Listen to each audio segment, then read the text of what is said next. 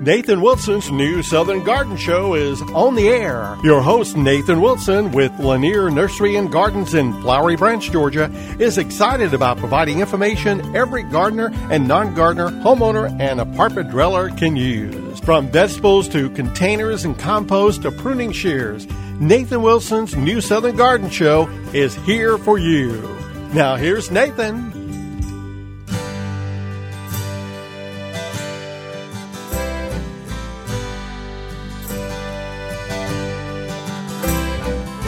Well, good morning, gang, and welcome to New Southern Garden. Of course, I'm your gardening pal, Nathan Wilson, and as always, I'm glad that you've decided to spend with us this hour of time in your busy schedule for the weekend.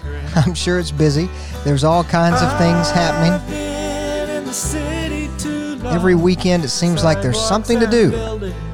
And in the garden and landscape, there's always something to do. I'll tell you, as a matter of fact, what's going on in my landscape is weeds. The weeds are loving these warm temperatures we're having. We haven't had a lot of rainfall, at least in my area. Things are getting dry and dusty. And where our gardens look like they may need, and our special plants may need some moisture, we supply it to them. It's funny, isn't it? How the weeds seem to keep on growing. You know, these weeds that's why they're weeds, I guess, right? Because they can handle such rough and extreme conditions. Tiny areas where there's not much soil, weeds will grow. Where the soil is dry and dusty, they thrive. And of course, some of these weeds have nice looking flowers when they're blooming, but as soon as they drop those seeds just take right off and make more weeds. So I guess we can just admit the fact that in rough situations where temperature is a problem, heat is a problem, and the dry weather's a problem, weeds find a way. Nature finds a way to continue to grow and thrive. So weeds are definitely happening in my landscape. And we talked a few weeks ago about certain ways you can help prevent weeds, prevent insects, prevent diseases, trying to choke out garden pests before they become a real problem.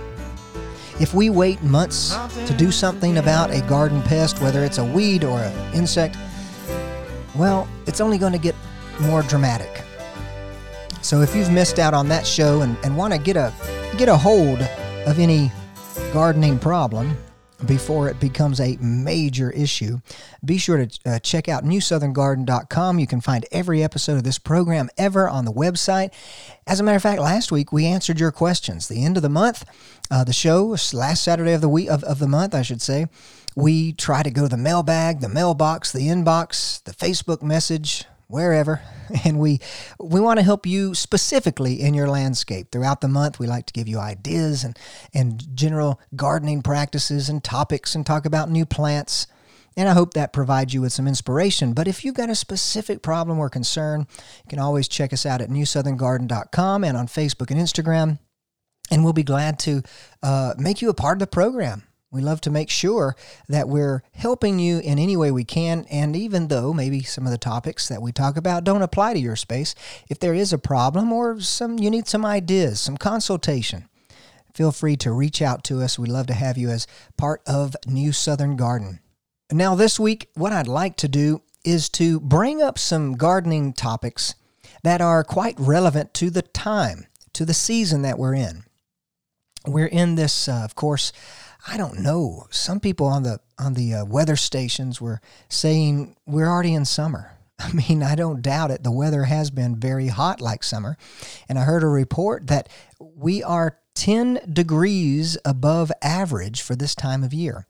But whether we still want to consider this spring or if we want to go ahead and consider it summer, the month of May, there are several things that we can do in the landscape. And I also wanted to talk about some concerns you may have based on the appearance of certain plants right now. So we're going to talk about some of those things later. But I thought that I would share with you some things that are blooming in my landscape.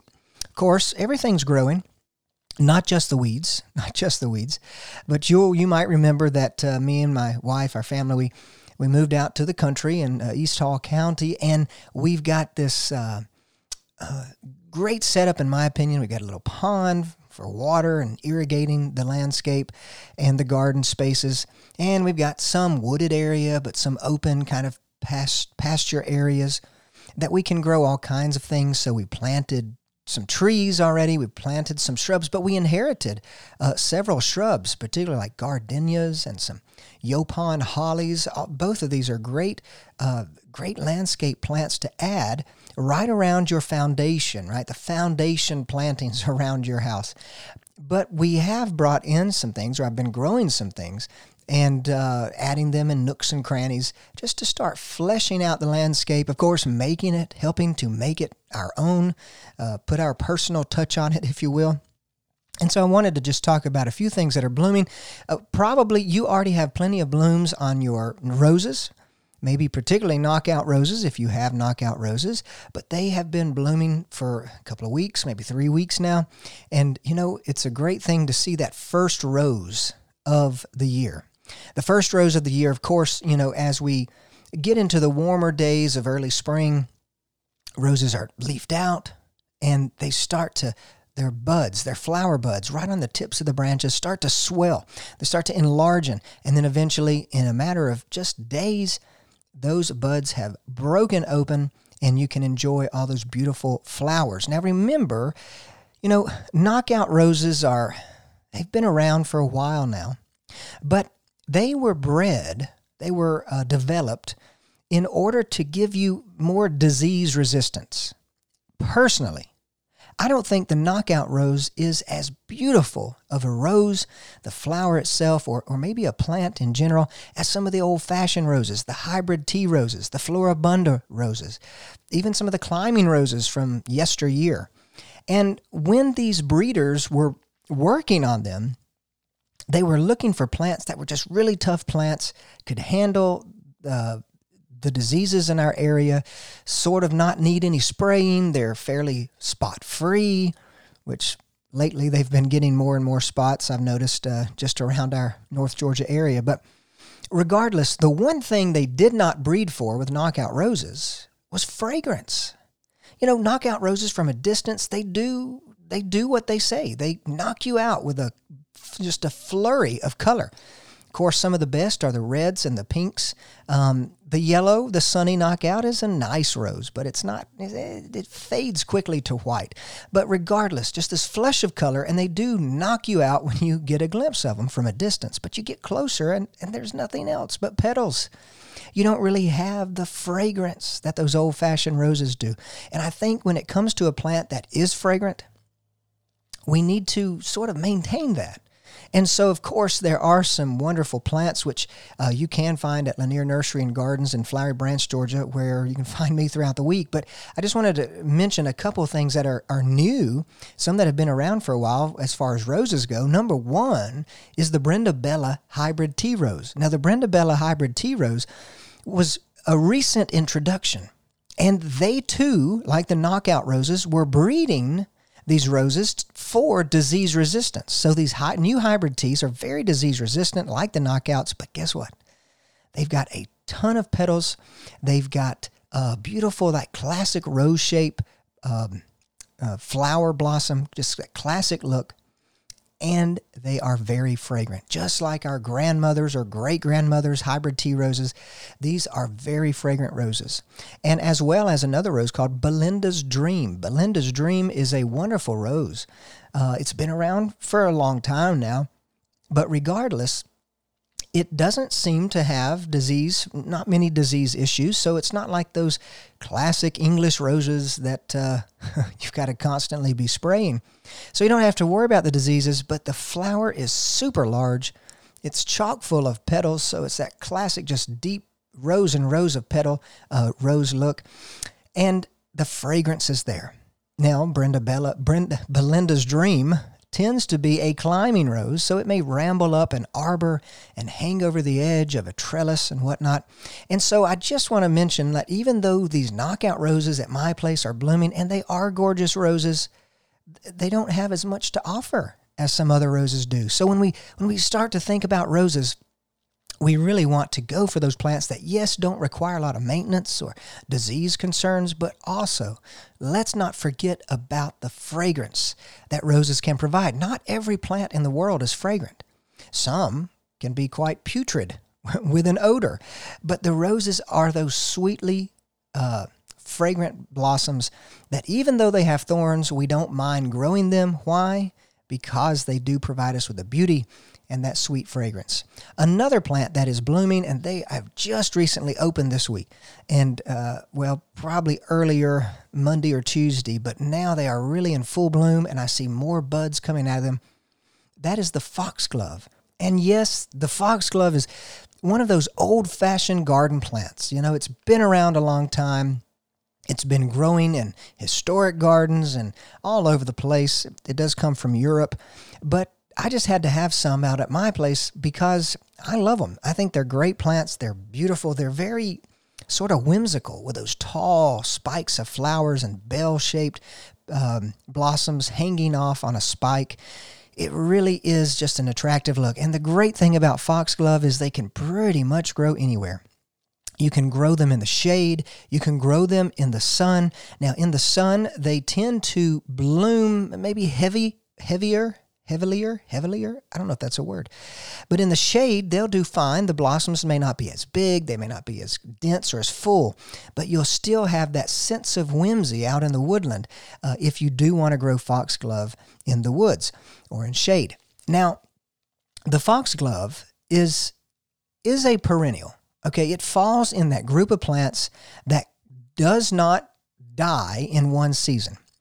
Annual plants are those plants that you plant in the spring, say, and by the time it gets cold in the autumn, their life is over. They can't handle our winters, and also they may have already set their seed and they're done. That particular plant is done. But the foxglove is a perennial. It comes back year after year. Now, to be more specific, foxglove falls into this strange group of perennials that we commonly call biennials.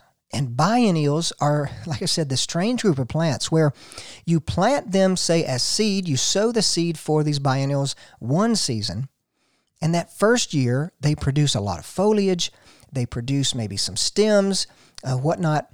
And they're growing. They're building their root system. But they don't actually bloom until the following year. So biennial means 2 years. The first year, the plant's just growing foliage and vegetative material. And then the second year is when they put on their flower show. And so foxgloves are biennials in that sense. And sometimes, I don't know if it's most of the time, because I hear reports from some folks, and in my landscape, these foxgloves return with blooms for several years before the plant finally dies. But some folks will see that after that first year of flowers, the plant just disappears and it goes away. And so with biennials, sometimes you do have to replace them. So they are a perennial in the sense that they make it through more than 1 year or more than one season. But like I said, these foxgloves being biennials, they may have to be replaced, which to me is not really a problem because that just means more plants, right? So with all that being said, foxgloves, even though they are sort of an old-fashioned plant, you don't see them very, very often in landscapes anymore. And they're fairly carefree. Like I said, they can go sun or shade. If they're in the sun, they on dry weeks when we don't have rain, they may need some extra support with moisture and irrigation and water. So you may have to water them. But once they're established, after that first year of growth with a nice, beautiful, long basal foliage, really you don't have to do much else to them. They will dependably bloom the next year after you've sown them. And in my experience, they continue to return year after year. Well, with all that being said, we do have to take this quick break, but roses, foxgloves are blooming at my place. And when we get back from this break, I want to tell you about another plant that you probably have some of, but they're common, but they're gorgeous. Hang on tight. I rode the river from the mountain.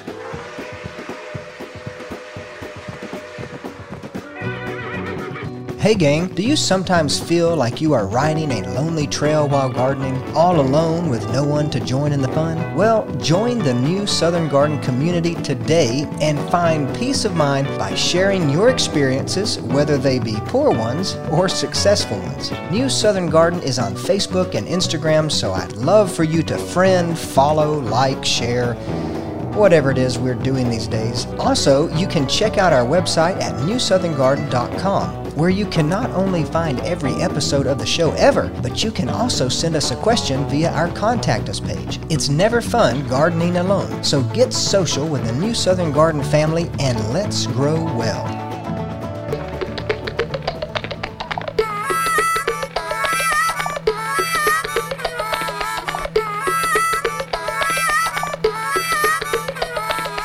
All right, gang, I promise that I'm getting to the main meat and potatoes of today's topic, which of course are a couple of things that you need to be aware of this time of year.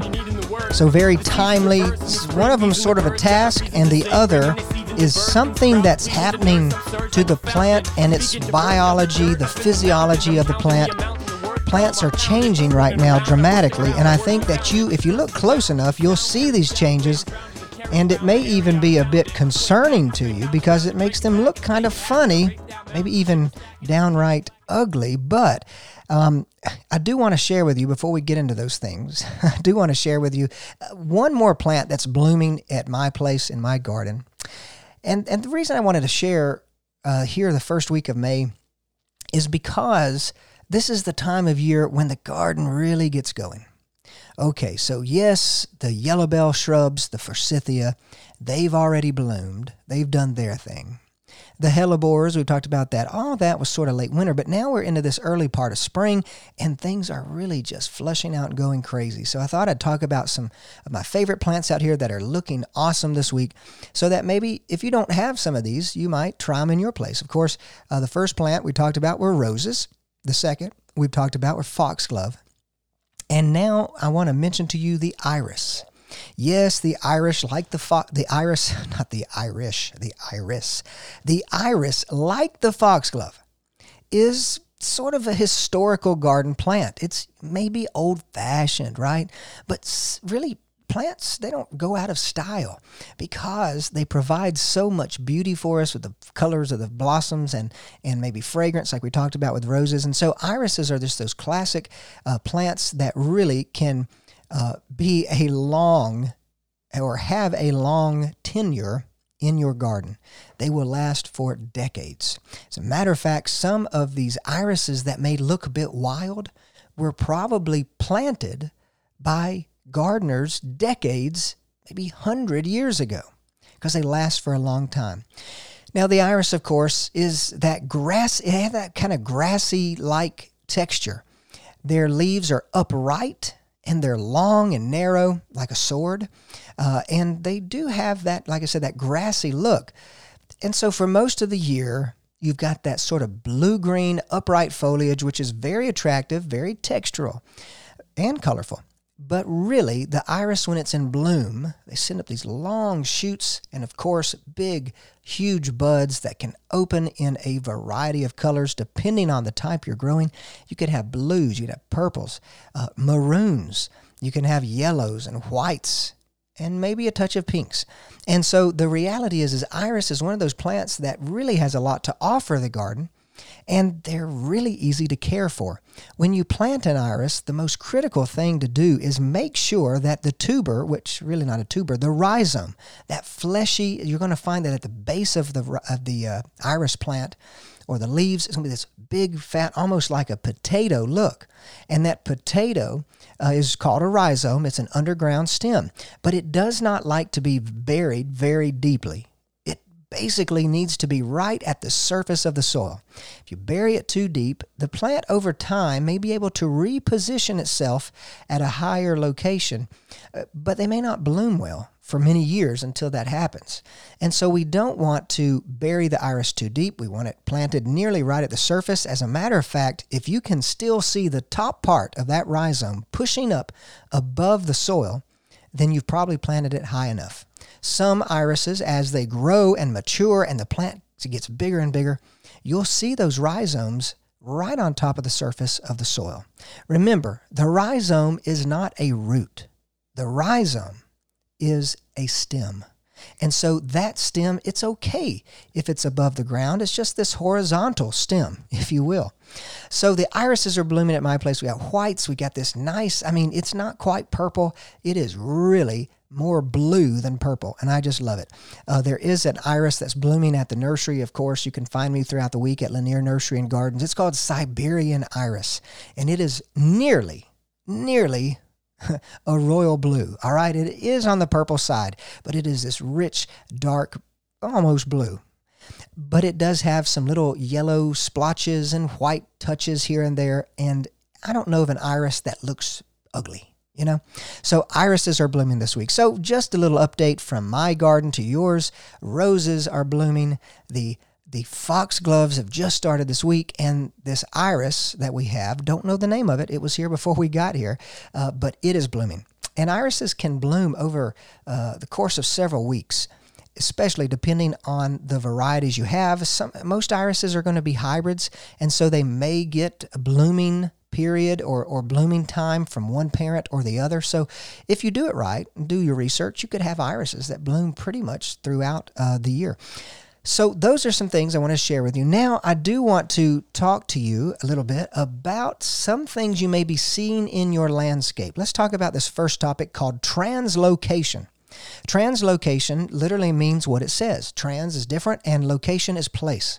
So what translocation is on a plant is it's this recycling of nutrition or nutrients and water from older parts of the plant to newer parts of the plant. And translocation is really happening now in the garden and in the woods, any plant, because the plant, as it grows, it needs to reuse some of that nutrition and water that's been in storage. Usually it's in the leaves.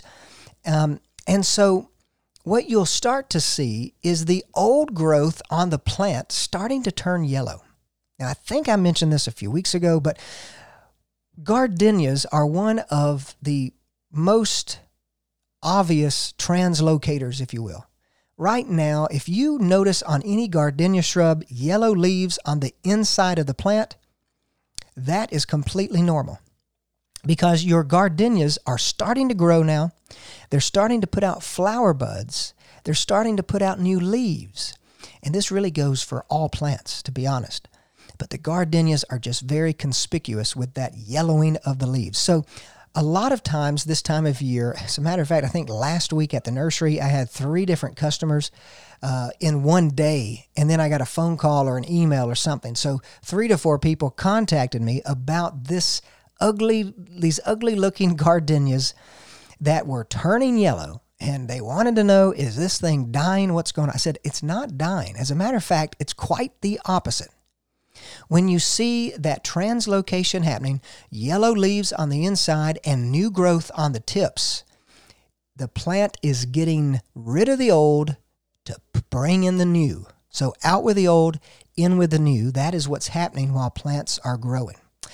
Now, with that being said, we can help these plants a little bit because even though they're going to naturally reduce the amount of old growth on them so they can make new growth, whether that's new roots or new shoots and leaves or new flower buds, regardless this natural tendency, we can fertilize them now. We should be fertilizing our plants now. We don't want to forget that plants are living organisms and they need certain things to grow. They need light, they need space, they need water, they need fertilizer, which really is nutrients. They need all of these things to grow and develop.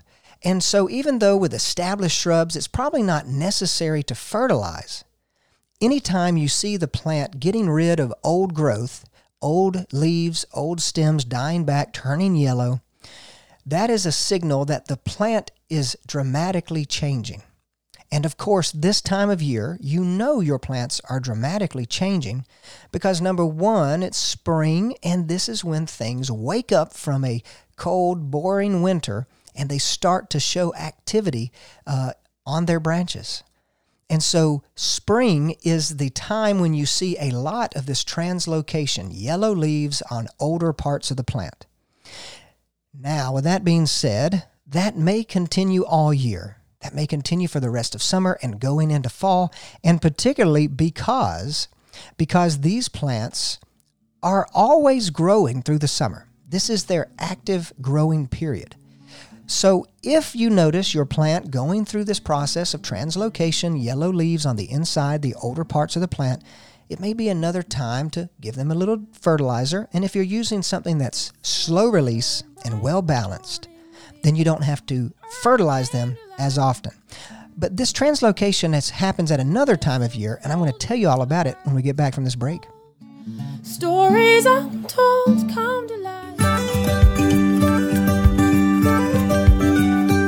Nathan Wilson's new Southern Garden Show is on the air. Your host, Nathan Wilson, with Lanier Nursery and Gardens in Flowery Branch, Georgia, is excited about providing information every gardener and non-gardener, homeowner, and apartment dweller can use. From vegetables to containers and compost to pruning shears, Nathan Wilson's new Southern Garden Show is here for you. Now here's Nathan.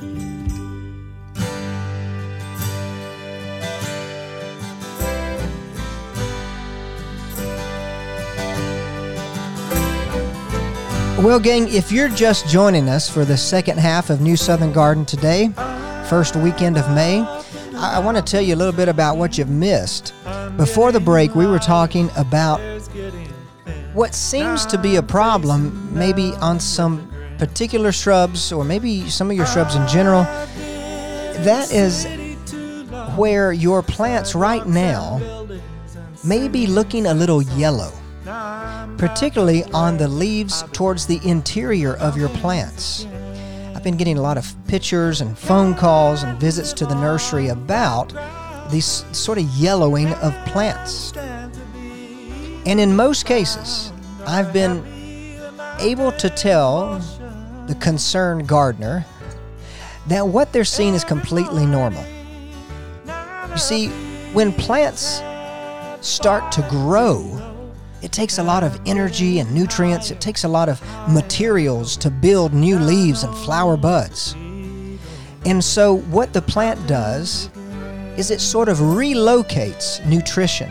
It relocates these nutrients and water and things that help to make new leaves and make new buds or make new roots.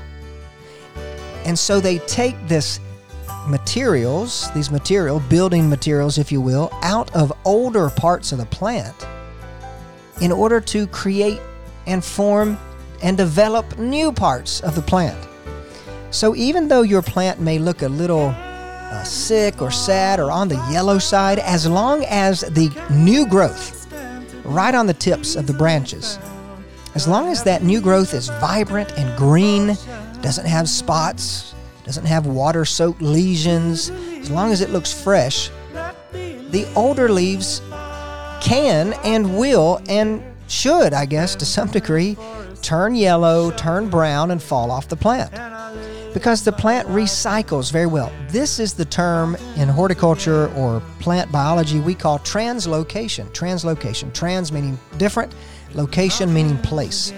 So the plant is moving moving materials to different places. Now, before the break, I mentioned that you'll see a lot of this translocation happening in the spring, and particularly in spring, because that new growth that is bound to flush out of the stems and leaves and branches, that new growth has to be formed from something. And so, of course, the plant moves those materials from the older part to the new part. But you will also start to see a good bit of translocation happening in the fall time or in the autumn. Because at that point in the game, when we go into, say, September, October, November, when we get late in the summer and pushing into autumn, the plant is growing, but it's not growing above ground. It's growing new roots particularly. And so what we see is in the fall, that yellowing, that translocation, the older leaves turning yellow and then brown and falling off, it continues. It starts back up. And the plant is sending that nutrition down into the root system to store it, say, for the winter. All right, so the plant is recycling this nutrition. It's sort of like taking your food out of the pantry and putting it on the stove, right? It's being stored in the pantry, but in order to grow either new leaves or new roots or new stems, you got to put it on the stove and get it into action. Actually, I just came up with that analogy. I think that works very well. I'll have to write that one down. But regardless, taking that nutrition out of the older leaves, out of the old parts of the plant, and putting it into new places. Now, in the fall time, like I said, they're building their root system with those relocated building blocks. And then, with a strong root system hanging out all winter long, the plant can survive. And then, in the spring, it may even use some of that stored nutrition in the roots to make more leaves. So the plant is very resourceful. And the plant is very, what is the word? I don't know. It doesn't waste a lot. It's very, I guess resourceful is the word. But the plant knows, well, it doesn't have a brain, so it doesn't really know, but the plant has the ability to recycle and reuse. One of the best recyclers probably on the planet. So don't worry if you are looking out at your plants this weekend and you start to see yellow leaves inside of the plant on the older parts of the stem, because that is just a sign that the plant is growing. It's not a sign that the plant is dying. As a matter of fact, not every leaf on a plant is going to be there forever. Some plants drop leaves quickly. Some plants hold leaves for several years and then finally drop them, but the older parts of the plant cannot last forever. And they're being recycled to make new parts of the plant. So I just wanted to calm any fears because I've been seeing so many pictures and having discussions with folks over the past couple of weeks about these yellowing leaves. And what does that mean? Is my plant dying? No, it's safe. So I don't want you to be concerned.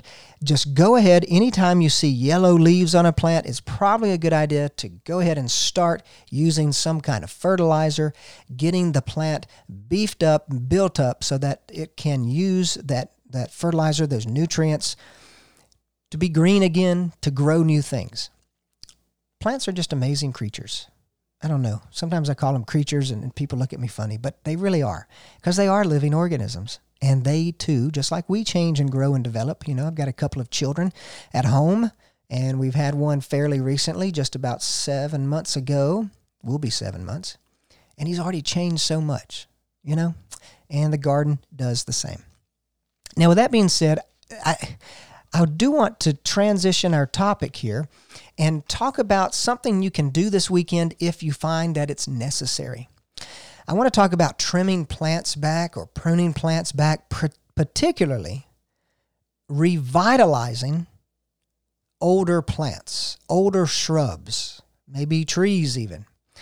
Because, you know, if you've been gardening for a long time, you know, you've planted trees or shrubs maybe 10, 15, 30 years ago, and those plants are no longer little because they've done exactly what we want them to do, and that is to grow, just like we've been talking about all morning. And so in order for us to maybe keep some of these plants in shape, maybe prevent them or discourage them from growing into the gutter of the house, growing across windows or above windows even, There is a kind of pruning that we have talked about before, but it's super timely because it must be done now. Do it sooner than later. We're talking about revitalizing or reinvigorating, rejuvenating older shrubs and getting them smaller, getting them into check, but making sure that they flush back out and look good again. So when it comes to this rejuvenation pruning things to encourage juvenile growth, sort of reinvigorate the plant, we have to do that kind of pruning in the spring. Because when we do this rejuvenation pruning, we've got to make sure, well, first of all, when we do this rejuvenation pruning, we're going to really be hacking the plant back.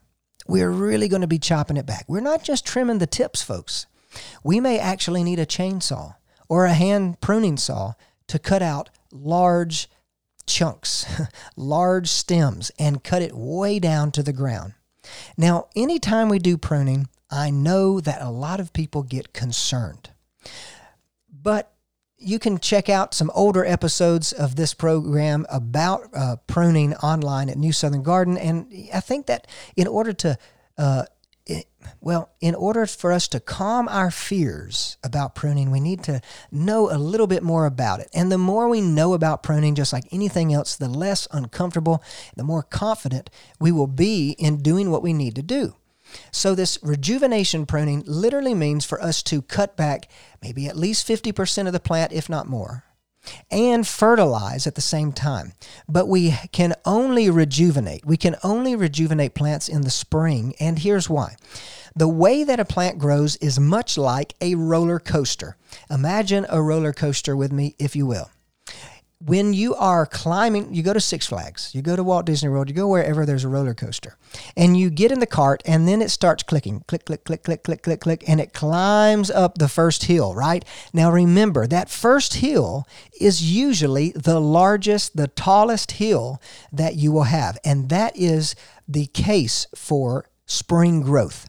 In the spring, it is like that first tallest hill that you have on a roller coaster. You get all this growth early on in the spring.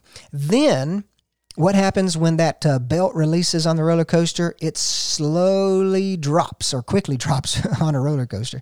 Quickly drops. So you get that first hill, a peak of growth, and then the growth starts shallowing off. The growth starts backing off a bit, but your plant is still growing all summer long. And just like a roller coaster, there are hills and peaks of growth. But they're much smaller than that first flush of growth in the spring. So when we're pruning plants in the spring, they are going to respond with a super strong flush of growth. Now, I don't care if it's a camellia that was planted on the corner of the house maybe 10, 15, 30 years ago, because usually that's where we put camellias. They are larger trees, well, larger shrubs, small trees really, and they grow fast once they're established, and eventually they may be taller than the gutter on the roof of the house. And usually when it's little, we planted it too close to the house. So by the time 10, 15 years rolls around, guess what? We've got this huge, probably beautiful camellia, but it's just too big for the space. And so if we take that camellia, for example, and literally chop it down to about 4 inches tall, I know you think I'm crazy, but if we chop it down, cut it down to 4 inches, maybe 6 to 8 inches tall, in the spring, you will see little tiny buds of growth along whatever was left. Maybe some growth comes out of the root system even. And you will have, in just a matter of the first season, maybe a second year, you will have a rejuvenated, younger looking shrub. And this is a good thing to do if you're on a budget and you're looking to redo your landscape. You know, yes, you can pull that large camellia out of the ground and replace it with a young one. But an old root system, a plant that has been there for years to decades, is going to have a very strong and old root system. And that root system can support a flush of new growth, bringing about a smaller size plant, but a very vigorous and healthy and happy growing plant nonetheless. once you do the pruning, if you will fertilize, once you've done all this very low chopping down to the ground, if you will fertilize that material, then or fertilize that plant, you will see the growth on the plant increased even more. And so even though it looks very dramatic, and even though it looks very scary to chop a plant down to just a few inches tall, you will see the plant respond in a very happy way. A plant will respond well in the spring. But I warn you that if you do this kind of pruning, the rejuvenation pruning, later than, say, June, so we're getting into July, getting into August, you will find that that plant does not respond so well to that kind of pruning. And the reason is because, of course, the plant is not growing as much. Remember the roller coaster effect. Spring, you have a big peak of growth. And then through the summer, you've got little tiny peaks of growth. And so the plant just can't catch up to that. So if you need to rejuvenate a plant, be sure to do it now. Now, when we get back from this break, I want to tell you a story about that. I told a lady to rejuvenate her plant, to cut it down with a chainsaw, and it was a funny story. So when we get back, we're going to talk more about this rejuvenating old plants, getting them looking good again. Now I'm lost in the Delta. Hey gang, it's Nathan. Thanks so much for listening to the New Southern Garden Podcast. Of course, I love providing you with horticultural information to get you growing and growing well. But sometimes you need more than just information. You need plants. So I'd love for you to join me at Lanier Nursery and Gardens in Flowery Branch, Georgia, where you can find me throughout the week. But you can find more than just me, of course. At Lanier Nursery and Gardens, you can browse through our wide selection of ornamental trees, glorious shrubs, and colorful perennials and annuals. And I want to thank all our listeners who have already made the trek to Lanier Nursery. It's been a pleasure to meet you and hear your gardening stories. We've got a wonderful crew of folks who are just itching to help you grow your best garden ever. So check out LanierNurseryGardens.com for more information, and be sure to like us on Facebook and Instagram. Now, let's get growing together.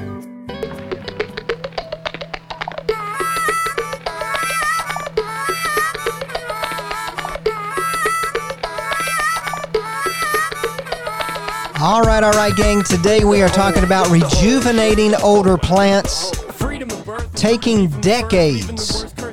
off decades of age on your plant and getting them in a younger, juvenile state again. Wouldn't it be wonderful if we could do the same for ourselves? I'll go ahead and tell you that I'm 33 years old. I don't know if I've ever told you my age. I hope that my voice at least sounds like a wise old sage. But I'm just 33, but I'm feeling the effects of age already, all right? I am. And I know you're like, oh, some of you are like, just a young guy. I get that all the time. But, I mean, think about it. Like, people maybe in the medieval days probably lived to be about 40 years, maybe 35. Like, if this was several hundreds of years ago, I'd be a pretty old guy. But thank goodness to medicine and the medical industry, they're trying to keep us alive forever. So, but taking years off of a plant is actually pretty easy. It's actually pretty easy. And we've already talked a little bit about that, where we've got to do the rejuvenation pruning on older plants in the spring, because if we don't do it in the spring, the plant won't really resurge with growth. Spring flush. You know, we always talk about this word, spring flush. We've got to wait for the plants to have their spring flush. The reason we call it spring flush is because they push out the most amount of growth they will in the spring for the entire year. And so because of that, we can chop plants down to just a few inches tall and let them restart over with new branches and new growth, and bank on that spring flush. Just be sure that when you do this kind of pruning, you feed them pretty well, because when you remove several feet of a plant and big thick stems, you're taking out a lot of nutrition that the plant needs in order to make that new growth. So once it's removed from the plant, they can't reuse all of that good material. So with that being said, there are some things that I do want to mention. Even though we're talking very generally, we haven't talked about a specific plant. I used camellia as an example because it does rejuvenate very well. But there are some plants you cannot do this to. Particularly, generally speaking again, particularly plants that are in the conifer family. right? So those plants like junipers and cedars and cypress and pine trees, if you cut a maple tree down to the ground in the spring, it will spring up with several branches and look like a little bushy shrub. But if you cut a pine tree down to the ground with a chainsaw and left the stump behind, it will not come back. It has no spare buds, if you will, in the trunk or in the branches. So with conifers, we only prune where there is green. If we ever prune away the green on a branch of some conifer plant, there will be brown forever. There will be a permanent void. So don't do this on your gold mop false cypress. Don't do it on your cryptomerias unless there's a strange situation that it can handle it. But pine trees or cedars or arborvitaes, we can only trim where there's brown. But camellias, gardenias, hydrangeas, azaleas, you can cut all these things down to the ground in the spring and rejuvenate them. Now, I do want to tell you a story that I was afraid I was going to go to jail or at least be sued. There was a client, I went to visit their house to look at some of their plants, and they had just bought a new house. It was an older house, very nice house, but still they had older plants because it was an older house. And so there was this camellia. To get back to the camellia stuff, there was this camellia right beside the garage. You know, it was only planted maybe 12, maybe 10 inches off of the foundation of the house. The homeowner said, we want to keep this camellia, but it was huge, folks. It was pushing over 3 or 4 feet into the garage door. It was hanging over the sidewalk, the concrete there, the driveway, I guess, and pushing up against the brick in the other direction of the house. And they said, we want to save it, but can we trim it? And I said, as a matter of fact, you can. You just have to do it in the spring, maybe late winter, early spring. Don't do it past June. And be sure to cut it very low to the ground. They said, how low? I said, well, how low do you want to go? They said, can we go up this high? And it was about 12 inches. I said, sure, you can go lower if you want to. Now listen, the homeowner's mother lived in the house with her, and the mother looked at me and she gasped. And she said, are you telling me that if we cut that tree down to 12 inches or lower and we fertilize it in the spring, that it will flush out and it won't kill it? And I said, yes, ma'am. That's exactly what I'm telling you. And she says, well, I want that in writing. And I thought, oh my goodness, I'm going to have to testify in court if this thing doesn't come back. I mean, there is a chance, folks, that plants can just die. So I was really praying that entire spring, that entire summer. And by the time we got into maybe August, guess who shows up at the nursery? The mother. The mother shows up at the nursery. And she says, well, I just want to tell you something. You were right. That camellia looks gorgeous. It's brand new. It looks like a brand new plant, and it's growing. It's got these great flower buds coming on that are going to bloom later. And I didn't say what I should have said, which was, I told you so. I told you so. Plants are responsive to these things. By the way, I did not put that in paper. I did not put it in writing, and I didn't have to go to court. I didn't go to jail. And the mother was very happy. So that's just a testimony there, if you will, of our timidity in pruning, right? We do get scared when we start chopping things down. We do get concerned. We think we're going to kill it by pruning. But if you use pruning to signal to a plant to do something different, and you do it at the right time, and you make sure your pruning tools are clean and clear from any kind of disease or any kind of potential pathogen, then you will see that pruning can stimulate plants to do certain things. Pruning plants can really encourage them to do something. We can use pruning to our benefit to get them to do something different. And so I did want to talk today about this rejuvenation pruning because I've talked about it in the past, but I don't think I've talked about it in a timely manner yet. So I knew that right here, we're still in spring. It's still early enough to whack your plants back. Of course, when we say whack, we mean make clean cuts. Don't just go in there with a machete and start chopping things to pieces. We want to make sure that our cuts are clean because when we prune, we wound.